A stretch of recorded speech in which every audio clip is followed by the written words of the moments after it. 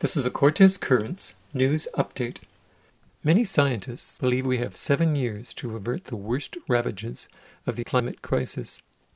Even if they're wrong, it's clear that British Columbia must transition to cleaner energy sources. Should the BC government continue to pay out close to $1 billion a year in fossil fuel subsidies and tax cuts? The BC Liberals directed me to their website, where it says, a BC Liberal government led by Andrew Wilkinson, will support building the Trans Mountain Pipeline to provide you with a secure, affordable, and reliable fuel supply. LNG is about 90% methane, which Environment and Climate Change Canada admits traps more than 70 times more heat over a 20-year period than the equivalent amount of carbon dioxide. However, the BC Liberals say that our natural resources, like LNG, are part of the solution, not the problem. The NDP also proposed to develop natural gas, but promised to reduce methane emissions from upstream oil and gas operations by 45%. They also promised to use some carbon tax revenues for incentives for cleaner operations and projects that will reduce emissions. NDP candidate Michelle Babchuk contrasted other aspects of their climate policy with that of the BC Liberals. There is no argument that the climate crisis is the global challenge of our time. We see more and more fires and natural disasters, and we owe it to future generations to do our part.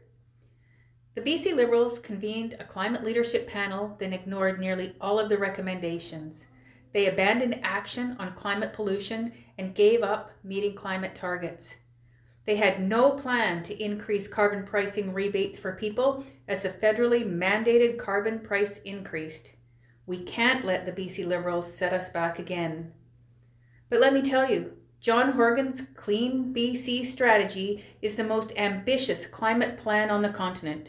Developed with Dr. Andrew Weaver and passed as the Climate Accountability Act to legally require government accountability on emissions targets, it increases carbon price rebates for low and middle income families, provides rebates for electric vehicles and home efficiency upgrades, has $105 million this year for incentives for industry to move to cleaner operations, and $106 million over 3 years to help schools, hospitals, and universities reduce energy consumption.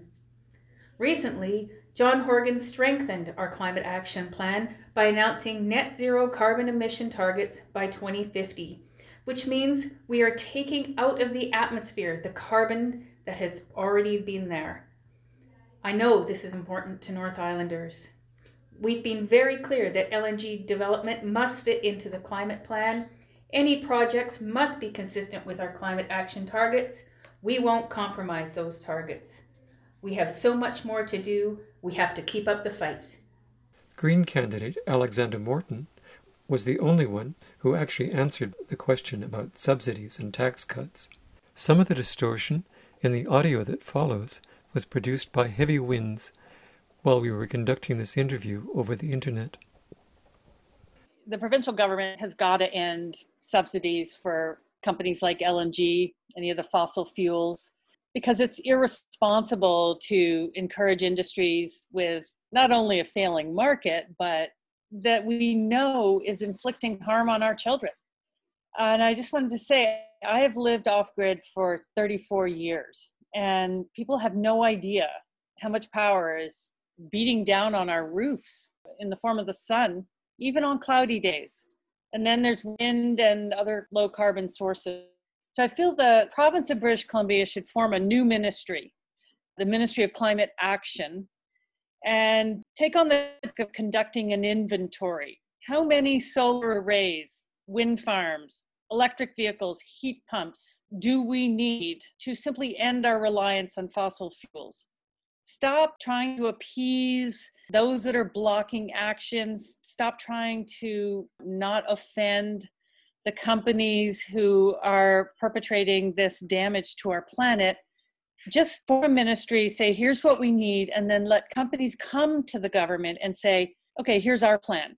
Here's our proposal on how we would deal with this.